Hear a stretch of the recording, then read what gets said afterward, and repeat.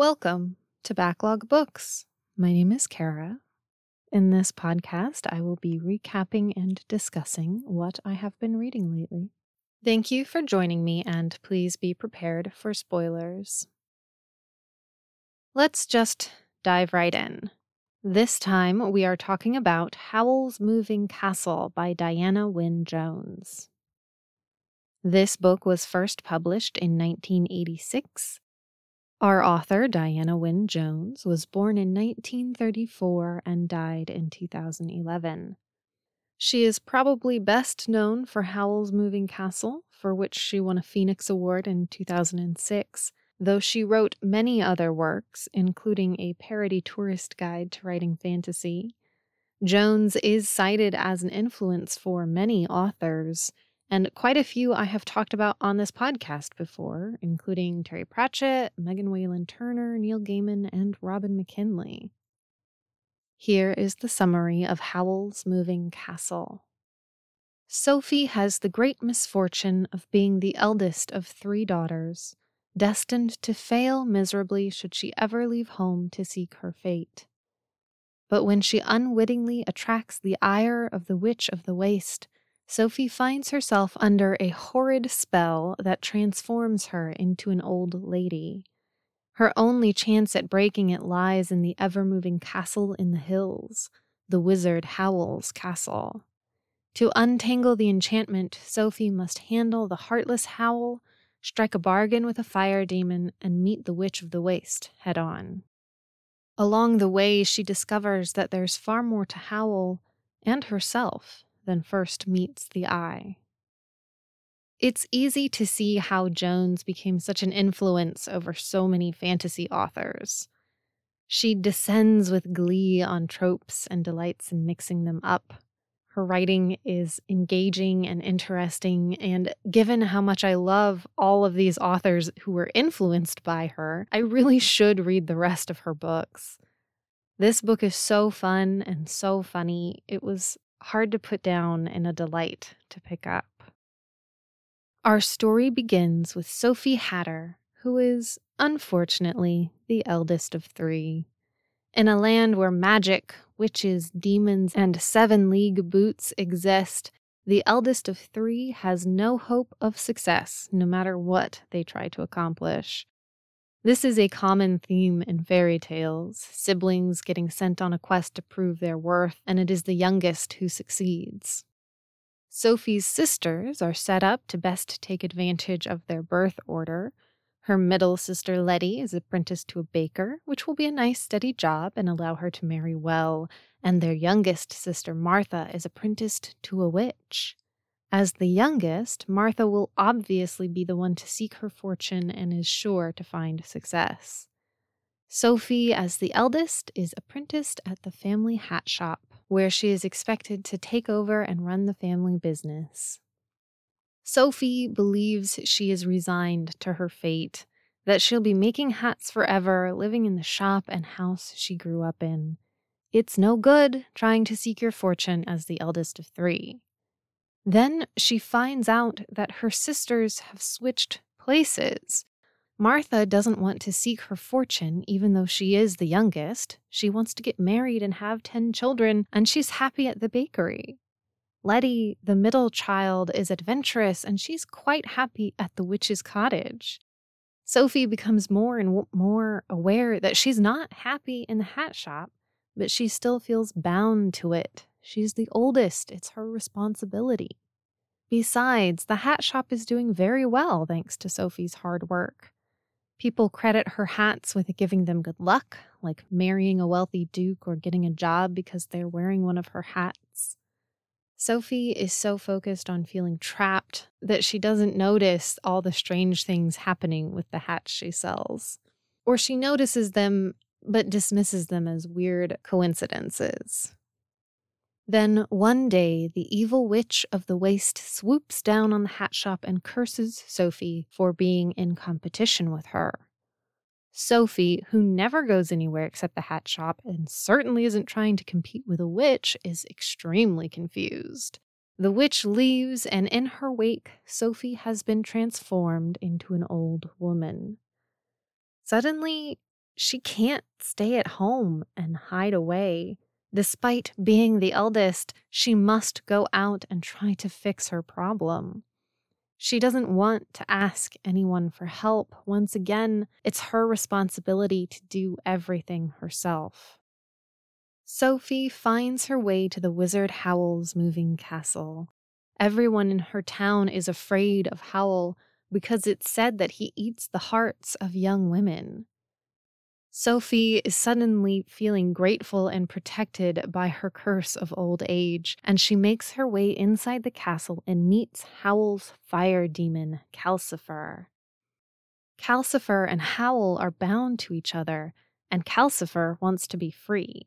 If Sophie can break the contract binding them, Calcifer says he will break Sophie's curse. Not sure what else to do, she agrees.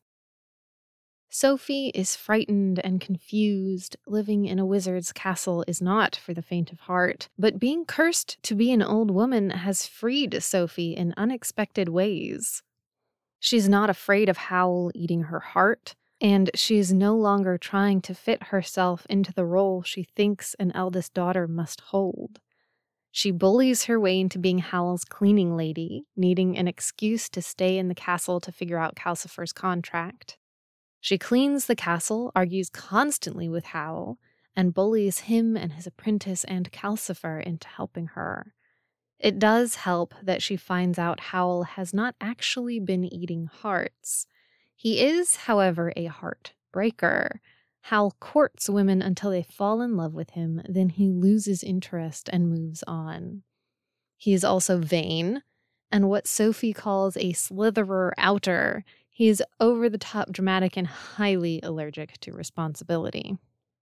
Sophie finds out that the king is trying to get Howl to find two missing people, the king's brother and the king's court wizard, and also to defeat the Witch of the Waste, which is a lot of responsibility for someone who oozes green slime when he doesn't get his way. I love this about this book. Howl is a powerful wizard and entirely capable of doing all these amazing magical deeds, but he's so flighty and dramatic that you forget he's a wizard and you side with Sophie, who considers him a useless layabout. As Sophie makes a place for herself in Howl's home, she's still trying to figure out how to break her own curse, as well as Howl's and Calcifer's contract. There's a lot going on to distract her. Howl is courting her younger sister Letty, and Howl's apprentice Michael is courting her youngest sister Martha. There's a scarecrow chasing her. Howl is trying to get her to talk to the king for him, and there's a strange riddle about falling stars that they need to solve. In order to solve this riddle, Howl takes Sophie and Michael with him to his home in Wales. Howl is from Wales. To be clear, Sophie and Michael are from another world entirely. Howl is from ours. He's a grad student who plays rugby and just happens to also be a wizard in an alternate dimension. Sophie is such a good point of view character. She's grumpy and sarcastic, and hearing her describe jeans and cars and video games through the lens of someone who has no frame of reference for any of it is hilarious. So the riddle they're looking into is actually Go and Catch a Falling Star by John Donne. I will put a link to that in the show notes in case you want to read it. This song/poem is part of a curse laid on Howl by the Witch of the Waste. She sure likes to curse people. The reason the Witch of the Waste cursed Howl is that they used to date, and she wants him back. There are so many curses and contracts layering around each other, it's difficult to keep track of. If all the pieces of this riddle come true, then Howl will have to go back to the witch. He's doing what he can to prevent it, but this is a magical land built on a foundation of fantasy tropes. Even going back to Wales won't help him because the witch used a poem from our world to curse him. Escape from the curse is going to need outside help. Lucky for Howl, Sophie is there with a broom and a bad attitude to fix what she can. She also, in the midst of this, finds out that she is a witch. Sophie has been using her magic all along, but it's such subtle magic that you miss it and she misses it. She can talk life into objects. That's why all the hats she sold improved their buyers' lives in some way. And she accidentally animated the scarecrow that has been chasing her. She hadn't figured out she was a witch before this because she's been so trapped in being the eldest sibling. The oldest never has magic or goes on adventures or saves anybody. That's the realm of the youngest. Honestly, at this point, there may be more stories that subvert the classic fairy tale tropes than use them as written. I love the way Jones uses them. Sophie literally traps herself because she can't see beyond the expectations people have of her role in life. She holds on to this idea of being a failure nearly the whole book. When anything goes wrong, she thinks, yes, of course, that's what I get for trying to do anything as the eldest. Sophie accidentally brings parts of the riddle to life, taking Howl closer and closer to being bound to the Witch of the Waste. She grows a mandrake root, they see mermaids, Howl has already caught a falling star.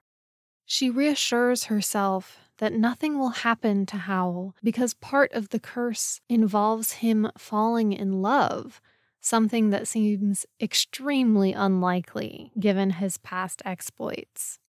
At least he's no longer courting Letty, so Sophie doesn't have to worry about him breaking her sister's heart. They also find out that the missing men, the king's brother and the king's court wizard, have been captured by the witch, giving them more and more reasons to face her. On the final day before Howl's curse comes true and he has to return to the witch, a message arrives from the witch herself, inviting Howl to join her.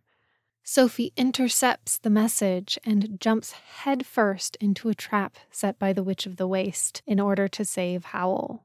She only recently found out she's a witch, but she's so convinced that, 1, everything is her fault, and 2, that Howl is totally useless that she just dives right into danger. Howl, who is actually a competent wizard, even if he likes to pretend he isn't, jumps right after her.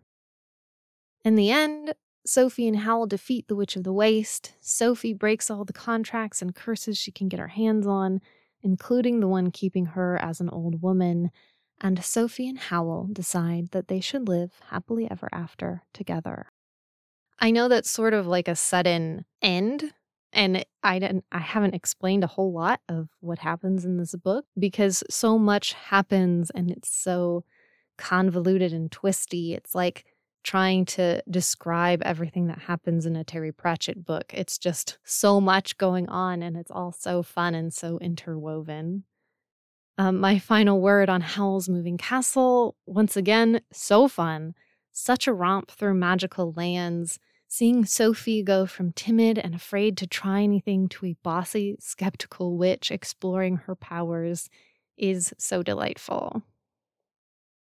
If you want more media like this, you can try Gail Carson Levine. She has written a lot of fairy tale stories.